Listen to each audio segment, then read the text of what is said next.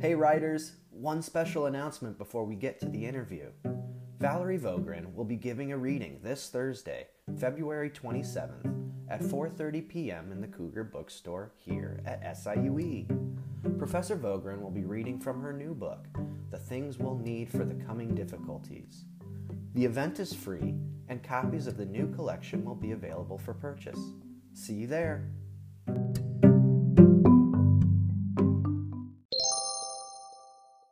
Hello, everyone, and welcome back to Writers in the World. With me today is the author of the poetry collection, I Can't Talk About the Trees Without the Blood, and the chapbook, Equilibrium, Tiana Clark.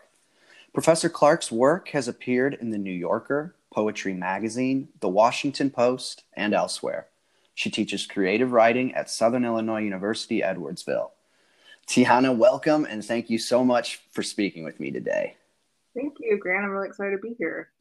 Yeah, I'm excited for all of our guests, but this one's especially nice. Just having known you for a little while now and getting to know your work, and so it's much appreciated that you are taking time to speak with me. So, yeah, we can get started. My first question is actually about an interview you did back in November with Ta-Nehisi Coates, and I'd love to just hear a little bit about how that event went for you, even like the preparation or anything you'd like to sort of mention as part of that experience. I'd be interested to hear.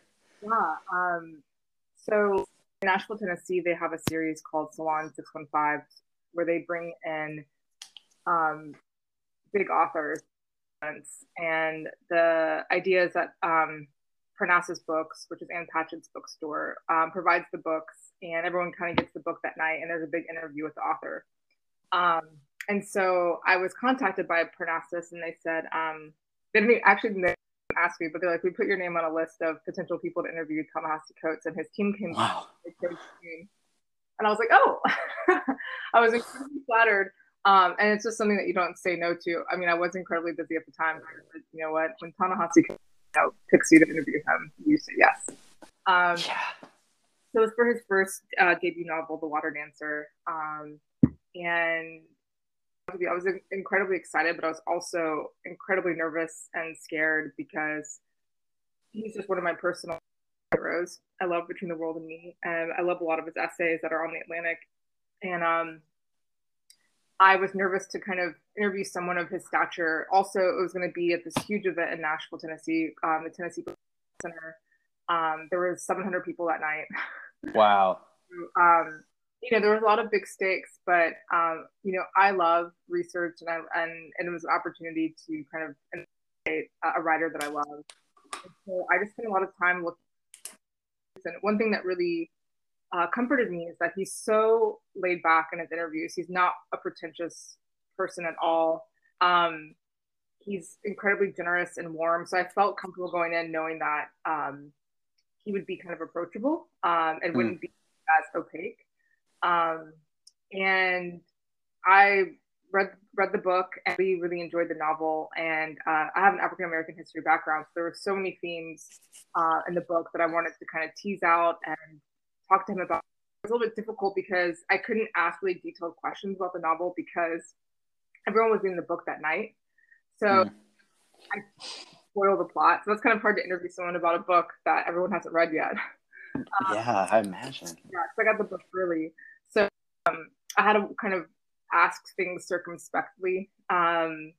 But we just had this magical conversation. And, one of the things that I started with at Monticello, and he said that when he was there, he just felt like the ground vibrating, and he felt like the stories of the slaves that were there, and he wanted to bring textures and humanity back to that kind of past. And I asked him, like, what did it mean to be in that soil and to look at those artifacts? Like, what was vibrating for you? And he was like, that's a great, which made me feel really great. I'm like, here, we're off to start. And we just talked about so many things. We talked about, Thomas Jefferson. We talked about his influence, rap influencing his lyricism, which I don't, and, we talked about poetry. We talked about Kanye West. We covered the gamut, and we really went in all different directions. And so it was one of probably a highlight moment for me as another writer, just to kind of repartee and banter and dig deep with another kind of mind. And I probably prepared probably 6 pages of notes, and I asked Wow. questions. So it was really great, those. And one thing that I got advice before I went into the interview is they're like, don't be married to your questions. Like let the interview kind of flow and develop, and don't look at it kind of as this contract. And what was great is since I had prepared so much, he would bring up something in the answer, and I was able to kind of volley like, oh, I already have that question ready to go. And I honestly rarely even looked at my notes because um, wanted to be in the moment with him and have this kind of organic, pure conversation. But since I had prepared so much, I knew what a lot of my questions were circling around, so I was able to kind of weave and dance with him in the moment. But yeah, I think a surprise for me in the interview was the audience got to ask questions, and someone asked him, he's been compared a lot to James Baldwin, and how did he see himself different from Baldwin? And he said, I think Baldwin really believed in the church's idea of redemption and reconciliation. He was like, and I don't. Hear the audience kind of gasp. Wow. Yeah. I wonder if you wish any of the, like, I know you said you sort of had to circumnavigate some of the happenings in the book, so as to not spoil it maybe for the audience. And maybe this didn't come from something like that, but do you wish there was a topic or a moment in that conversation that you wish you could have lingered a little bit longer, or do you feel like because it was so natural and free flowing, you were able to sort of cover everything you wanted to? Yeah, kind of both. I mean, the hour went by really fast, but there's one character in this book, The Water Dancer, that I really, really wanted to discuss, and it's this white abolitionist woman character who's really fraught, actually, and she reminded me of a lot of well-meaning white women that would kind of consider themselves woke in our day and age with our vernacular. But I really wanted to ask a question about her, and I kind of did a little bit, but he couldn't really get into it without spoiling anything. Mm-hmm. And I won't spoil it on the podcast in case people are in the middle of the book or want to read the book, but that was a character that I really wanted to dig deep. And I wish there was kind of like a before and after, like we had the before interview, and then like after, like 6 months later, he comes back and we're able to kind of dig in the book. I think that'd be really cool. Yeah, I was really wanting to character kind of irked me, which I think is a successful part of a novel. The character kind of gets under your skin. And he was a really problematic character that looked at abolition from her motives, her goals, more than what freedom was to the slaves. And so I thought it was a really interesting character that I really wanted to kind of get some more insight from, but there was just no way he could answer the question without spoiling the surprise in the book. So that's the only thing I wish we could have learned about that character. Right. Well, I mean, that just speaks to, I'm sure, just the depth of that character, and obviously, to a very talented writer and another talented writer picking up on, just elements of character. And I hope you get that follow up. That would be great. That'd be really interesting. The main character is next. So I wanted to talk to him too about kind of debunking the idea of the tragic mulatto. We talked a little bit actually on the side stage afterwards, and he said that he was really conscious of that and wanting to, be careful not to kind of repeat things that have happened before. So that was Oh yeah, no, that sounded like it was an amazing event, and that 700 people. That'd be more of a show, right, than an interviewee, but more of a production. Yeah. Just having that audience there, so that's great. Something both you and Coates have written about is enduring success and sort of navigating the world as a rising artist. And I'm really interested in this, just because as you continue to publish and are recognized more and more for your accomplishments, I'm just wondering, like, how does a writer like you navigate success? I mean, as you've sort of progressed, does your approach change or your process or anything in particular? That was one question I actually didn't have a chance to really go in depth with Coates, and in his essay about Kanye, he talks about that, about when his book Between the World and Me was so popular, he felt really isolated, and that a lot of his heroes like Cornel West kind of turned their back against him. He talks about him being in a restaurant and having to be careful what he's saying because people are overhearing his conversation with his wife, and then it would be like in a blog the next week. Or wow. How his house someone found the address of his house in New York, and they had to like move, or they were looking for houses, and they were interested in one, and then it got published, you know. So he was kind of talking about the ways that he felt like his privacy has been kind of infiltrated. Obviously, Ta-Nehisi Coates is at a way different level than I am. You know, I've had a very successful career up to this point, and I've been very blessed and fortunate for all of the opportunities that have come my way. But I think one thing that we don't allow room is to talk about the stress of success, because when you're, you know, if you're an artist, are we allowed to cuss? Oh yeah, absolutely. I said you don't want to seem like an asshole. Yeah. Complain, right? But I think also as a woman of color, there has to be room to talk about the ways to advocate for yourself, you know? And right. A writer that I really love, Gabrielle Calvacaresi, I was talking to them about some of the things that I was struggling with, and they said something that has really stayed with me. And they said that sometimes as an emerging writer, you feel like you have to be so grateful for everything that you're not allowed to ask for anything. That's sometimes hard. I think for me, some of those stresses looked like, I mean, I ended up in PR on my first bookstore because I wasn't taking care of myself, and I had overbooked myself, worked myself, and you know, you don't take into consideration like delays and traveling stress that can happen to you. Also, my year of first time full time teaching on top of a book, where I was basically traveling sometimes every week and sometimes twice a week, you know, to different universities, all which is wonderful and great, you know, that people want me to come out and read my book, and I'm being paid to do this, and it's amazing. And but at the same time, you know, my body's just breaking down from all the responsibilities. And it's hard to say no. You know, especially if you grew up poor, you know, you can have a scarcity mentality of like, well, I don't know when these opportunities are going to run out, so I feel like I have to connect to everything, you know. Yeah. And especially when there's money involved, like you want to, especially when you grow up in lack, you want to have, you feel like you have to kind of gobble up these opportunities, but you know, the opportunity cost of all of that, and that's your body. And so, yeah, after I ended up in the ER for my dehydration, and I actually had internal GI, I was like, I have to do some things to take care of myself, and I have to say no. And unfortunately, I think I've gotten better about communicating my needs, and I can't do unfortunately, I can't do every school that reaches out to me. I want to, but you know, for me, my students have to come first, and after that, like I really have to look at my schedule, and I can only really do maybe like 1 or 2 gigs a month. I try a little bit more, right? But it's hard to navigate all that because those are like exciting things that happen, right? Like you want to do things, you're not a machine, and also like I still want to keep writing, and that's really hard too. So, yeah. After I go give a reading or do a workshop, and then have a little bit of energy left to face my imagination, those are all really, really hard to toggle and manage, and especially poet versus being a fiction writer or nonfiction writer, which I'm starting to dabble in nonfiction. You're your own publicist, your own administrative assistant. You do everything on your own, and so your own speaking agent. So paperwork. You don't have like a team helping you with all that stuff. Right.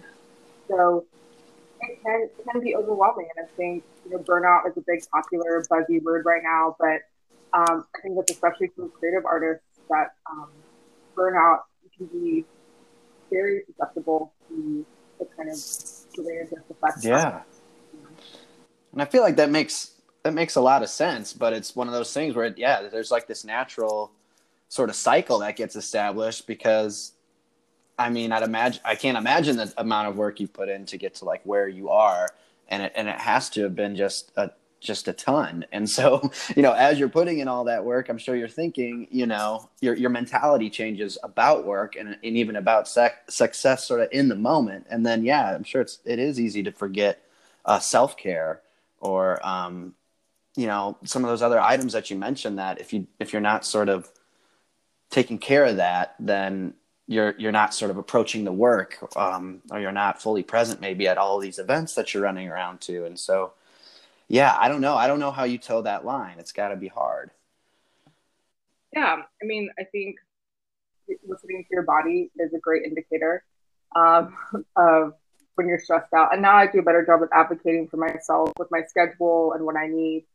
Um, but a lot of these opportunities that come your way, sometimes you got to jump on them. I mean, an example Mm-hmm. is when I wrote my burnout piece, that was in response to Anne Helen Peterson's essay on BuzzFeed. I just happened to have a Twitter thread about it, responding to her article saying that, I didn't really see a POC perspective.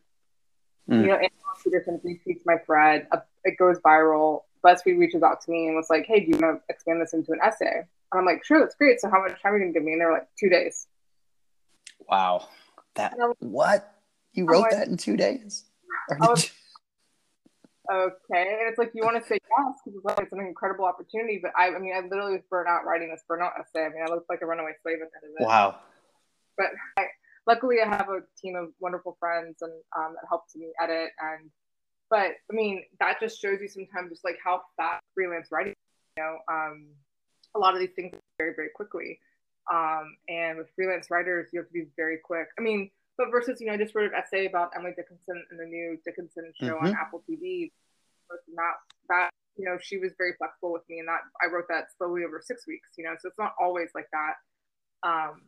So I try to be very honest about my time with publications and when I can and can't do something, and I'll try my best. But I think I did ask BuzzFeed for one more day, so I think I did write it in 3 days to be fair. But still, it was that was the fastest essay I've ever written. Yeah, that's still amazing. I spent time with the publications that you sort of link in on your website, which is just a fantastic website, and I will definitely include it in the show notes.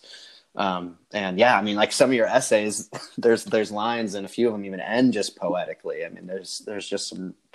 It's just really great writing, and yeah, the fact that you turned that out in 2, maybe 3 days is saying something. I mean, I don't know if that speaks to deadlines as a good thing per se, just because I'm sure that induced a lot of stress. But there's something happens, like the squid happens, magical things can happen, but you also just can't operate being like pressed down all the time. So it's one of those things as a writer, there's definitely been some deadlines that have pushed me to write some really great, interesting things that I've been proud of. But I'm trying as a writer to develop the habit of the long haul, and you being a short story writer and a fiction writer, novelist. I mean, the longer route is. I'm interested to see, given some time, what I could do with that. yeah, you're right. Like it is a life, like the body of work you hope lasts a lifetime, or at least I feel that way. Like I want to be sort of constantly getting better, or constantly sort of being introspective, or what have you. So I think, yeah, I mean, that goes out the window if you sort of burn yourself out in your 20s and 30s. So yeah, that's all really good advice, even for our listeners. I'm not sure if I gave great advice, but I think just listening to your body, advocating for yourself, and setting your honorarium at a price at a level that Yeah.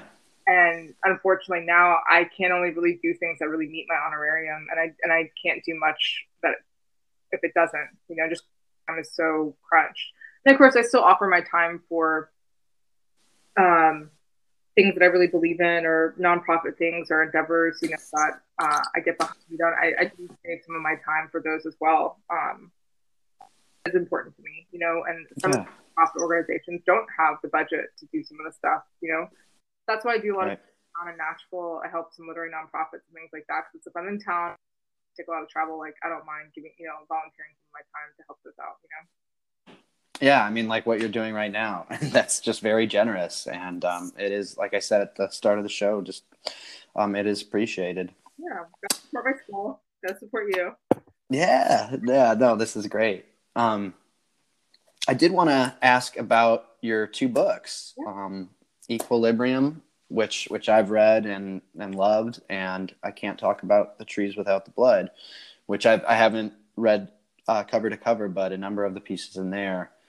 And I always sort of ask guests to sort of think back maybe to how one work manifested compared to another, which is a really maybe unfair question or difficult question to answer or even articulate. But I know time obviously separated these two collections and length. But I was wondering if did anything else just feel different in the crafting of these two books? Yeah, so Equilibrium, was my first chapbook. And for those of you that don't know, a chapbook is kind of analogous to like a novella, mm-hmm.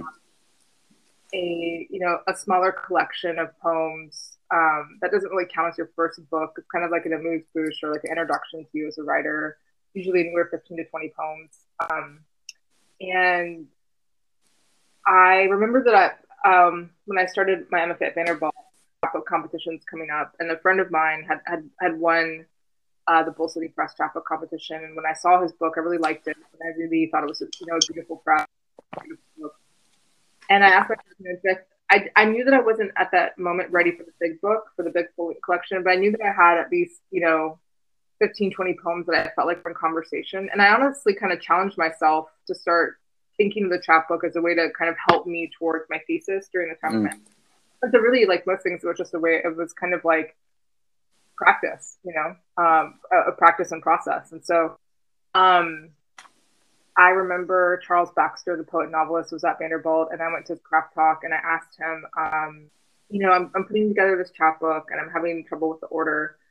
Can you help me kind of figure out how do we sequence things? And he said something that really was an aha moment for me. He said, I think a good book, whether that's a short story collection, a novel, or a suite of poems, starts with a question that's often unanswerable, but through, the narrative of the protagonist, through the link in the short stories, through the link in the poem, wrestling with that unanswerable question that kind of propels the sequence and story forward.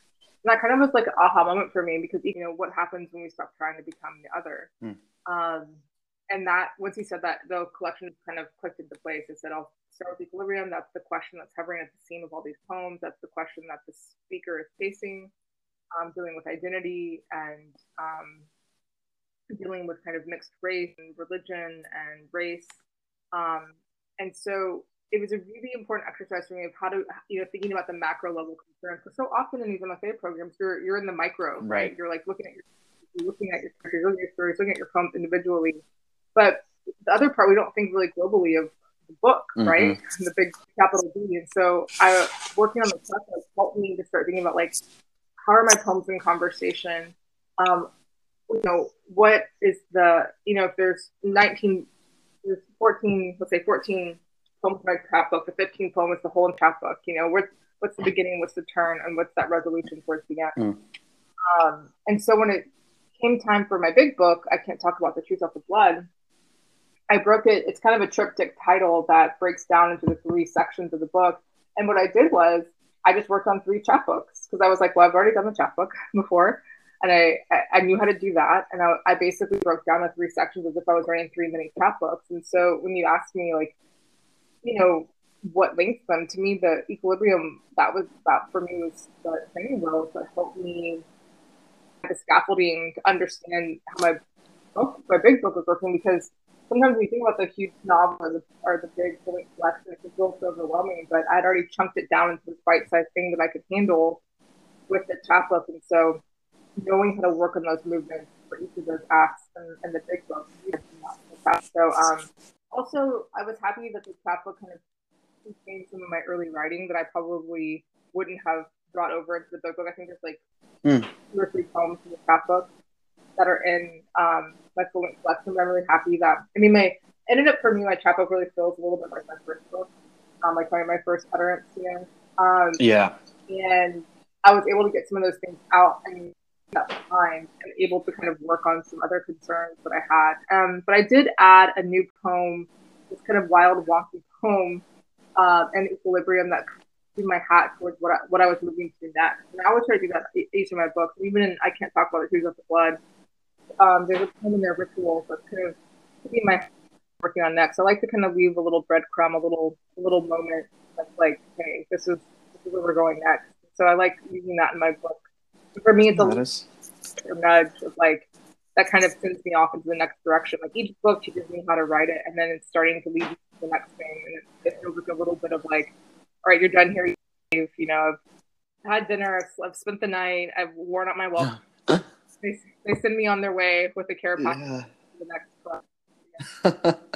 That's just such a wonderful way of thinking about it, though, and almost like I don't know what a moment with Charles Baxter too. A writer who I'm very much impressed with as well, and just thinking about, I don't know, that it oddly reminds me of like essay writing too, or more like theoretical writing, where you don't have all the answers per se, and I feel like as a writer, writer, like I feel like sometimes when I set out to write a short story, I think I need to know, beginning, middle, and end, when really it might just be this exploration of a larger question. Like you said, this like unanswerable question that you're sort of just working through, not necessarily providing an answer for. Yeah, I feel like this all the time. Answers are sometimes boring and not as interesting as the story wrestle with it, right? Because some of these larger things that we're exploring, like grief and loss and pain and sex and death, there are no answers to these things. Right.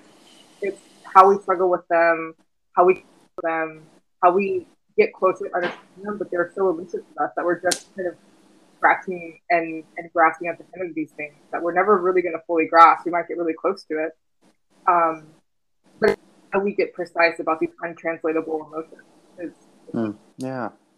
No, I mean that's all really good, and I also just appreciated sort of hearing you talk about the chapbook competition and how having that going on sort of simultaneously with the thesis and working towards that, how that sort of provided like a way in maybe, or just sort of like you said, scaffolding our frame for your work. And I just, I mean, that moment, or the aha moment, or just like you said, when things clicked, just, that had to feel good. And so I'm glad that that's continued to happen for you, and that, writing yourself sort of to this next, I don't know, area of preoccupation. That's probably not the right word, but like you said, sort of in that first collection, how there's that poem in there that sort of is a nudge to where you were headed, I guess, as far as like maybe form goes, or content. So speaking of that, throughout Equilibrium and in your second book, I Can't Talk Without the Trees Without the Blood, readers of your poetry are often greeted with this innovative and unique form. You write triptychs, but you also produce poems that are shaped unlike any others I've seen. They can be read in a number of ways, left to right, top to bottom, probably even more ways than that. What interests you most about form and its possibilities? I'm just curious, when you craft a poem, and maybe this is definitely a two-part question, but when you craft a poem, do you ever find that a form appears before you have these words and lines in mind, or is that never the case? The form or the egg, So I'm really interested in kind of making and breaking form, playing with form, doing form. I think every writer has to examine, or every poet, I should say, examine and define their relationship to line. I want my readers' eyes to always be moving. Like every poem is doing something different. So my husband was a deep poet, I really got a sense of language and movement from him. So it was in graduate school where I worked with Mark Sherman, who is a wonderful poet, and he also is a formalist. So I was really confronted for the first time with like this kind of garrulous style that I had being pushed into these kind of straitjackets form, and I was honestly very terrified. I had this very abject relationship to form that I think I was very scared of it, because I thought if I tried a sonnet and I couldn't do it and I failed, I wouldn't be able to write her. But what I found out is that my imagination actually flourished kind of in the confines of form, but back against them, breaking them. And that breaking form, making and breaking these forms was actually miming some of the content that I was doing. So in Equilibrium, I have a broken puzzle for Love with Scott. So I remember writing the puzzle, which is a written form that has a lot of repetition and a lot of rules. And I was really stuck in the poem. And I remember Ross Gay was like, "Why don't you just break it?" And I was like, "Wait, what? You're allowed to do that?" He's like, yeah, that's not working, just break it. And he said it so cavalier, but it was such a powerful moment that I gave myself permission to do this thing. And excuse me, breaking the form actually led to kind of mirroring the concept of the broken black body under police brutality. So there's ways that the aesthetics can kind of have this mimetic technique that adds another layer of depth and tension and surprise in the poem that I'm really exploring. And so, but in the first drafts, I often don't think about form. In that first draft, Terrence Hayes said it's just him in a shadow. So for me, I'm just exercising my demons and everything out on the page. It's a really playful part in the process where I'm not really thinking about audience. I'm not thinking about I take the editor out. It's a very messy, just sense of kind of sprawl. And then, you know, when I go back and I have my editor brain, that's when those issues of form kind of come into play. And to me, I'm playing. I'll throw it in couplets. I'll throw it in verse. I'll throw it in quatrains. I'll be like, let me play with winding lines. Let me play with caesura and put some visual space in the poem. Let me kind of, and then what happens when I'm playing with these different containers of poetry, the poem starts revealing itself to me. It starts making itself, if I can have my ego get out of the way, the poem starts informing me what it wants to do and what it wants to be.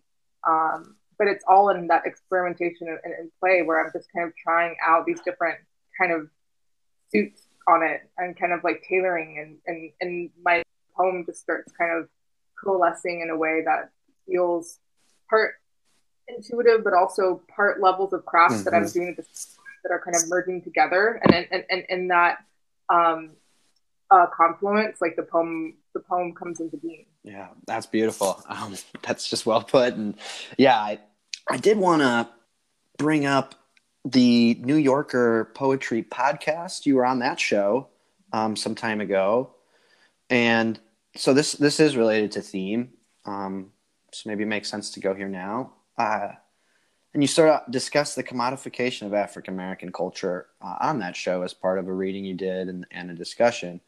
And you sort of talk about that commodification through food, whether it be, you know, the $20 hot chicken and waffles dish, or I believe when you were on that show, you were talking about some severely overpriced catfish. And I just wonder if you sort of deal with that tension just as artists, thinking about your own work and whether or not you're thinking about, you know, audience or a white audience, or if you're somehow, I don't know, not necessarily part of the commodification, but just that you're trapped in it or something like that. I mean, can you speak to, do you ever think about that just in crafting your own work?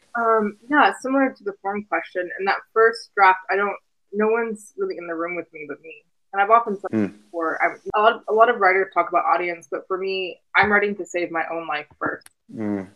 Like, and that might be very selfish, but I mean it in terms of survival. Like, I look at poetry, and especially Black poetry, thinking of persistence in a lineage of survival. I think about the poem from Lucille Clifton, and won't you come celebrate with me that every day something has tried to kill me and has failed, you know?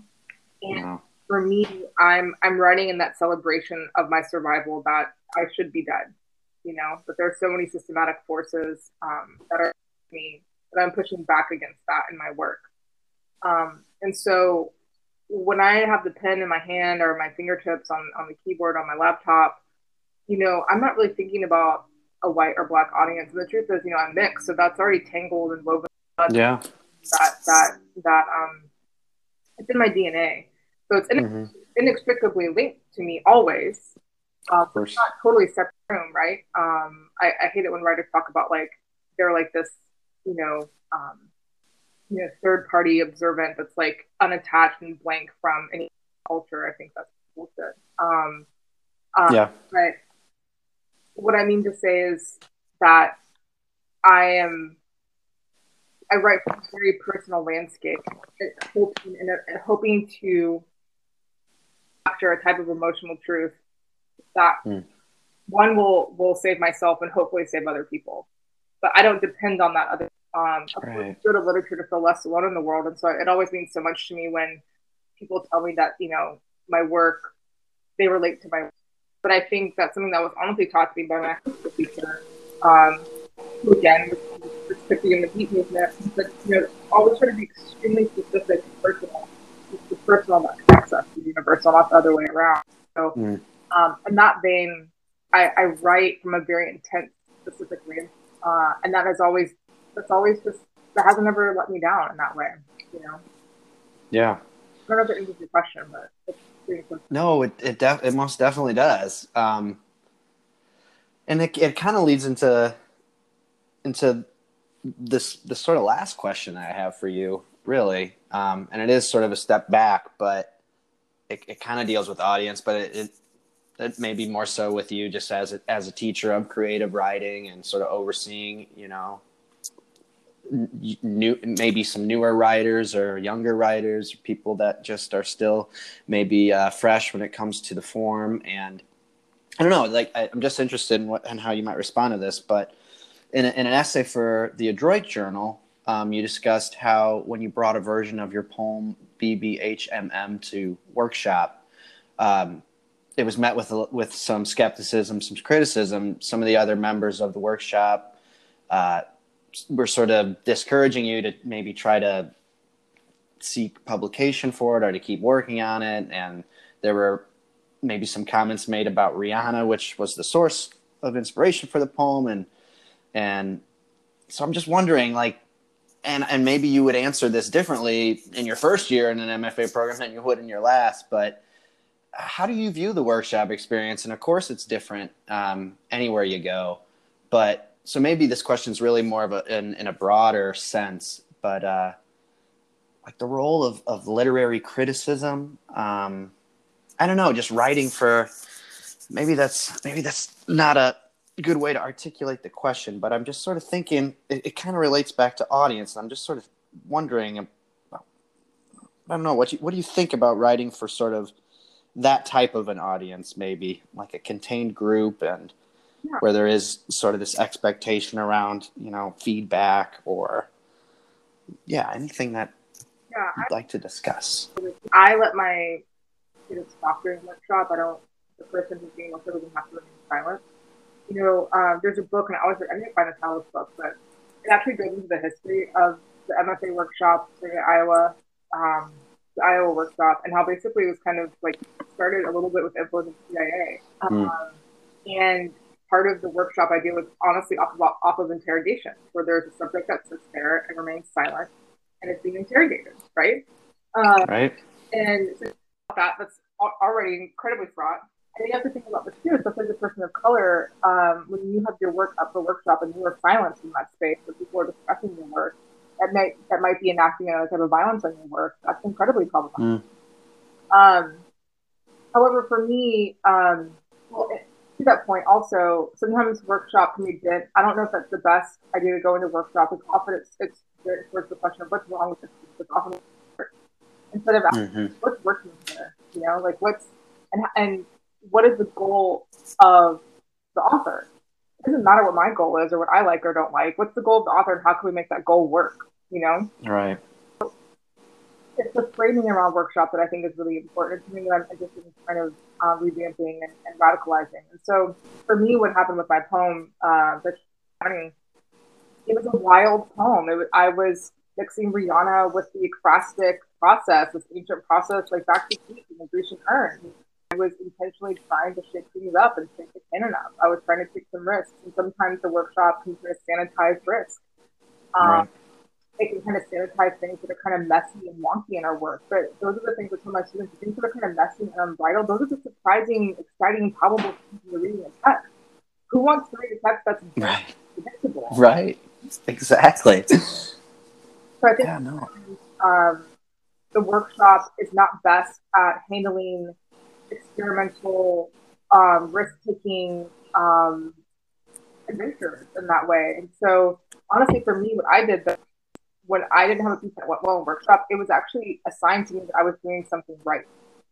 Instead of being bogged down and saying, oh, they hated it, I'm going to change everything, I was like, oh, I'm actively pushing against their critique. And their critique is actually helping me to shape what I'm pushing against and helping me to promote what I'm actually trying to do. Oh, it's making you uncomfortable? Good, I want it to make you feel uncomfortable. The workshop is a voice, it's not the voice. Okay, it's a voice and not the voice. And at the end of the day, you have to trust your own. I'll give you a quick short story. Um, my very first workshop, I was so excited. I volunteered to go first. I put in this poem that was again taking another type of risk. Everyone hated it. Everyone took their pants down, took a big crap on it. I took all of their notes and I was home. I was taking every single editing suggestion. During this time I was getting a phone call, my phone, and I wasn't answering it. So I was just like way too lost in revision, and I didn't know the number. And I get this email. Tatiana, I'm trying to get in touch with you. You just won the Rattle Poetry Prize for one poem for $10,000. It was the exact poem that I was working on. Wow. And they took the edit that I had initially done in workshop. And he was like, "We love the risk that you're taking in this poem. We've never seen a poem like this before." They were praising me for the risk that I took. Vindication. But of the workshop, sanitizing and that risk. And it was one, it was incredible to win that award, and I don't fail this to toot my own horn, but I say this to say as an encouragement. There are MFA students that, again, like, you trust your own voice and imagination above anybody else, and you know the voices in workshop that you trust and that you don't trust. Amplify those, silence the others. And I tell my students this. I don't even read. When I was in workshop, I would take everyone's notes. I wouldn't even read them for 2 weeks. I would just give yourself that space, space and time, because some of this is too close to us, And what happened at 2 weeks though is I would think about the comments they said, and then when I was emotionally ready to read the comments, I knew which ones I wanted to hear and which ones I didn't. I know that they're wrong. Like, I know what I'm doing with that character, and like I don't want to hear that, but I know I'm a little shaky on the notes and address those things. But it took me that time and that distance to like get to that place where I could read it, because I think my students all the time, I'm like, they are so hungry for validation, hungry to like read everyone else's stuff, but it's like, no, the voice that you have to sharpen and hone is your own, So that, I'm so happy that happened early because it really changed my whole perspective on the MFA. I was like, I don't know what you're talking about. Like, and also to say that I didn't learn anything, I definitely did. But it made me realize that I was doing something risky and different, and this was not the space that was going to honor that. This was going to be a space that was going to actually cause some tension for me. But I just translated their tension into the direction to take my work in. Well, wow, that is an amazing story. I'm so glad it happened. Not that you would have gone in some other direction or anything like that, but just that had to have just been such a satisfying feeling on a number of levels, and a deserved one. But yeah, no, I think about that a lot, just because just the act of workshop. I almost find that when I'm reading someone else's work, I'm going to stand to gain, from that experience more than the author of that work.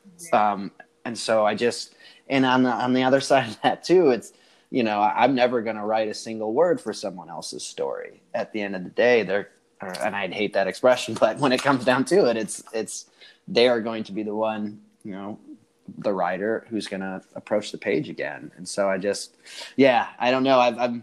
I think maybe workshop for me has been sort of just a process, and it's sort of looked different for us at SIUE throughout the different terms. But we're using a model right now, the Liz Lerman model. I'm not sure if you're familiar with that, but it's working out really well.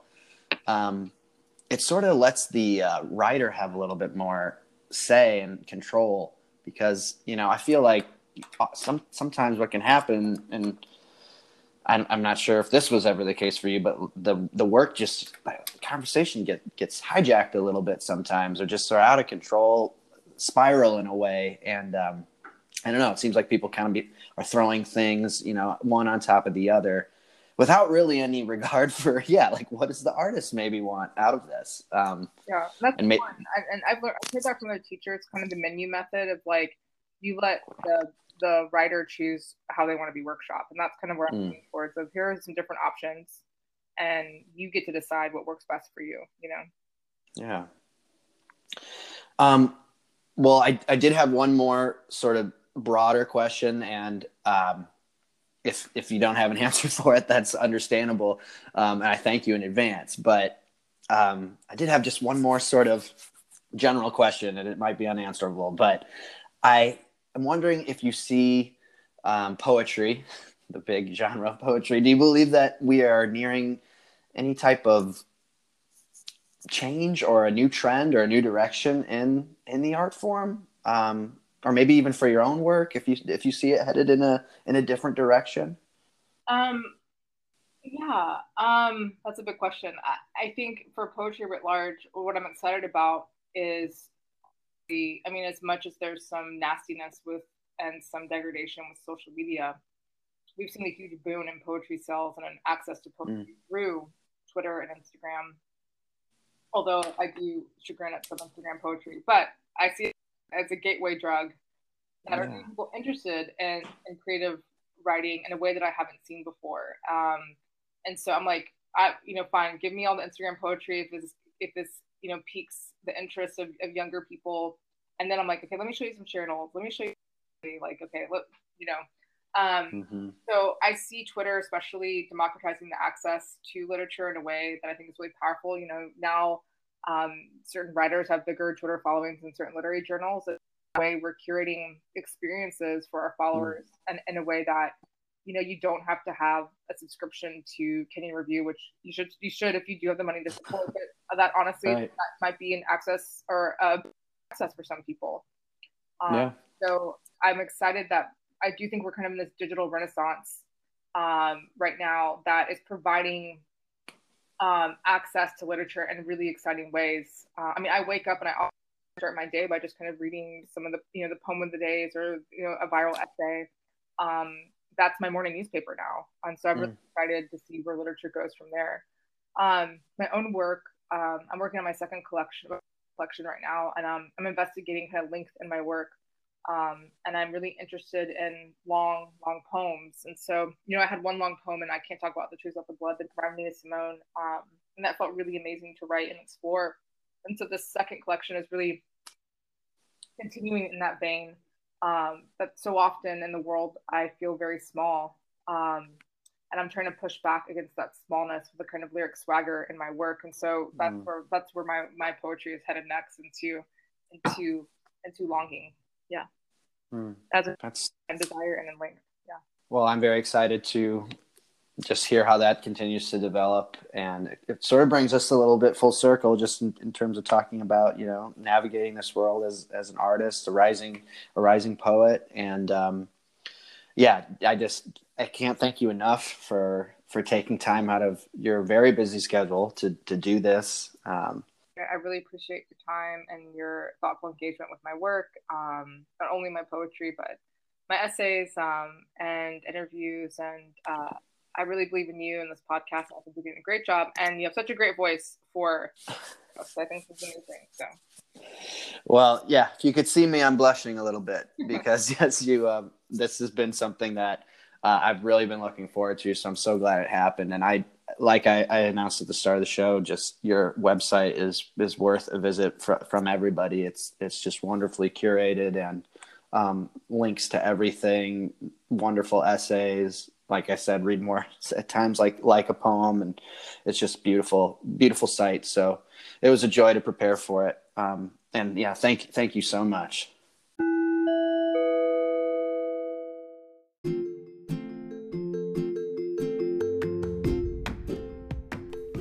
Hey everyone, I hope you enjoyed the show. Here are two more announcements. SIUE's English Language and Literature Association is hosting a book sale today, Monday, February 24th, and tomorrow, Tuesday, February 25th, from 10 a.m. until 2 p.m. in the Morris University Center. Find quality reads across genres at great prices. The second announcement has to do with our show. We'll be taking another short break to prepare episodes on our next theme, the writer in the world. These episodes will focus on the community-based learning projects second-year MFA students have been implementing. Be on the lookout for new episodes coming in March. As always, thanks for listening.